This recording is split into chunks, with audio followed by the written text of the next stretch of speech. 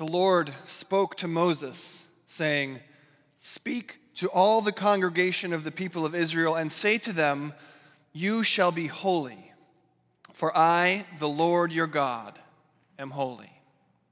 Let's pray together. Dear God in heaven, we ask you, as we do every time we come together, to be here with us this morning, and we trust that you are a God who keeps your promises and are here with us.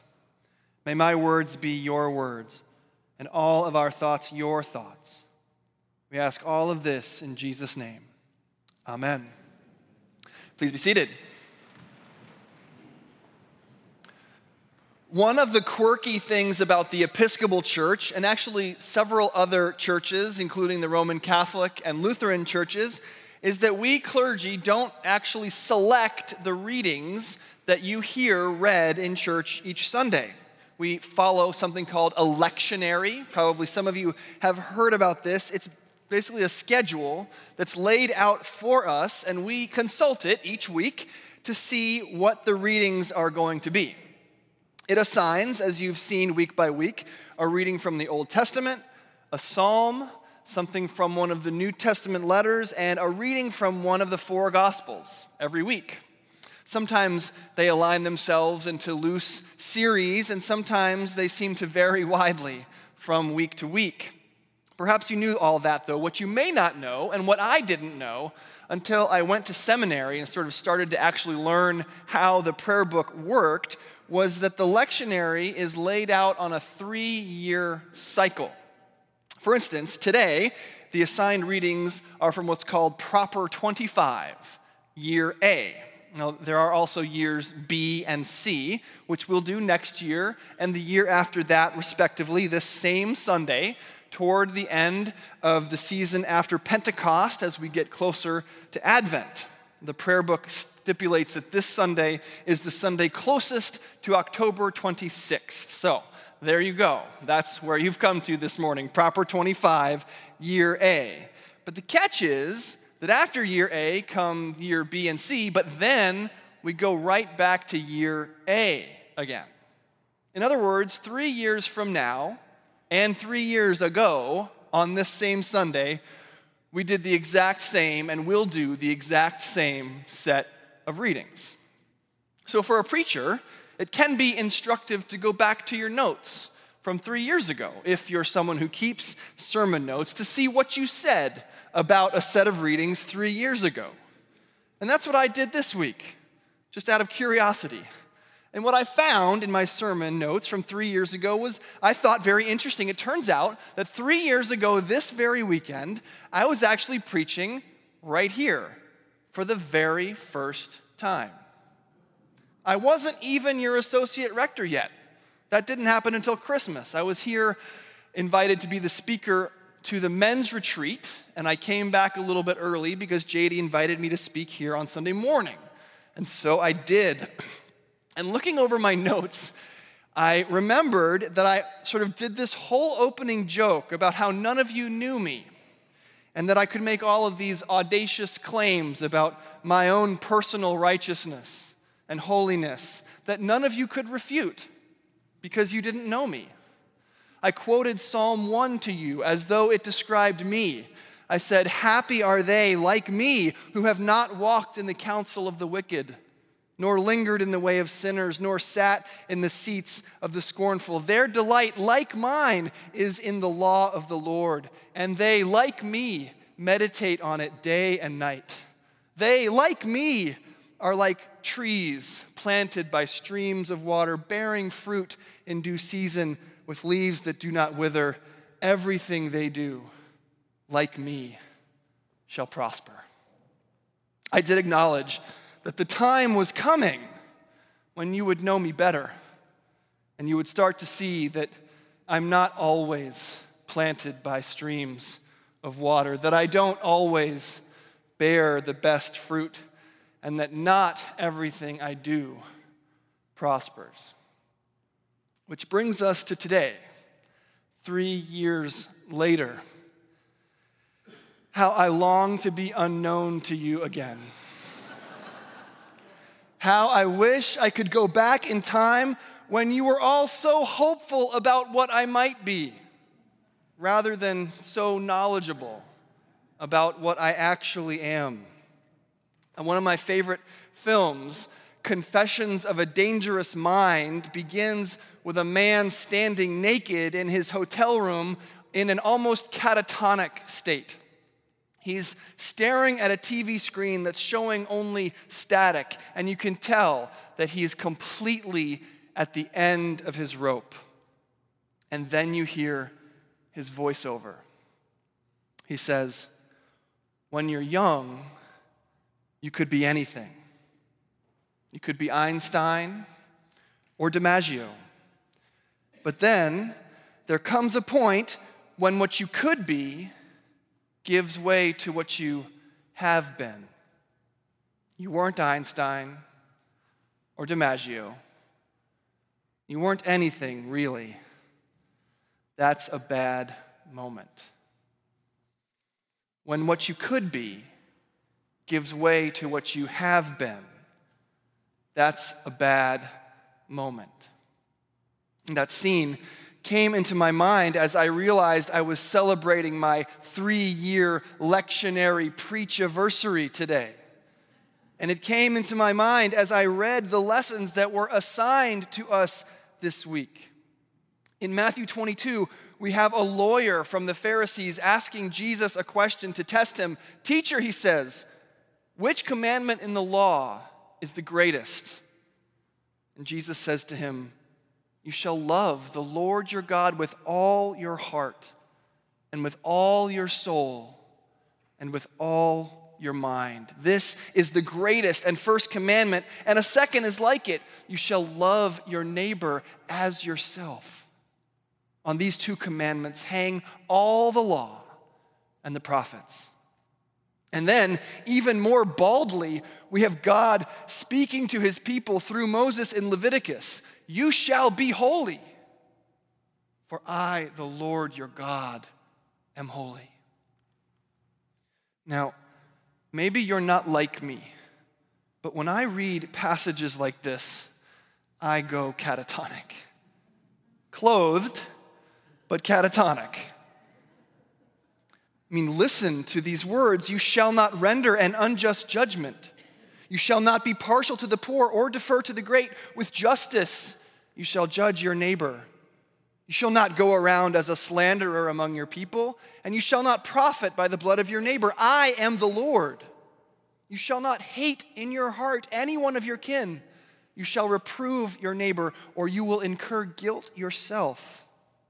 You shall not take vengeance or bear a grudge against any of your people, but you shall love your neighbor as yourself. I am the Lord." I cannot hear these verses without being brought face to face with all the ways in which I have not loved the Lord my God with all my heart and all my soul and all my mind, and all the ways in which I have not loved my neighbor as myself. When what you could be gives way to what you have been, that's a bad moment. When you realize the difference between who you are and who you ought to be, that's a bad moment. Did you hear that sentence in our psalm sung so beautifully this morning by the choir? It was achingly beautiful because the words are, "In the morning it is green and flourishes," what you could be. "In the evening it is dried up and withered," what you have been. These 2 passages that we have before us this morning, first from God through Moses in Leviticus, and then from the God-man Jesus in Matthew, both of these scriptures are designed to bring us to that bad moment. There's an incredible story from Nehemiah chapter 8, which I encourage you to read in its entirety, but in which the people of Israel ask Ezra the scribe and Nehemiah the governor to read to them from the books of Moses, the books of the law. And so Ezra and Nehemiah bring out the book, and they stand in front of a big square at a place called the Water Gate, where all the people are gathered. And they read from the law all morning. This is, again, Nehemiah chapter 8. I want to read just 2 verses to you, verses 8 and 9. They read from the book, from the law of God clearly, and they gave the sense so that the people understood the reading. And Nehemiah, who was the governor, and Ezra the priest and scribe, and the Levites who taught the people, said to all the people, "This day is holy to the Lord your God. Do not mourn or weep." They tell them not to mourn or weep. Why? This is the key sentence. For all the people wept as they heard the words of the law. When what you could be gives way to what you have been, that's a bad moment. And what happened to the people of Israel in Nehemiah is what happens to all of us when we hear the law read and when we understand it. We break down in tears. When what you could be gives way to what you have been, that's a bad moment. When you understand the difference between who you are and who you ought to be, that's a bad moment. But it is into that exact moment that Jesus comes. Listen to Paul writing in Romans. Therefore, he says, since we have been justified by faith, we have peace with God through our Lord Jesus Christ. Through him, we have also obtained access by faith into this grace in which we stand, and we rejoice in hope of the glory of God. He's not talking about a bad moment, although he does later. Listen, he says, for while we were still weak, at our bad moment, at the right time, Christ died for the ungodly.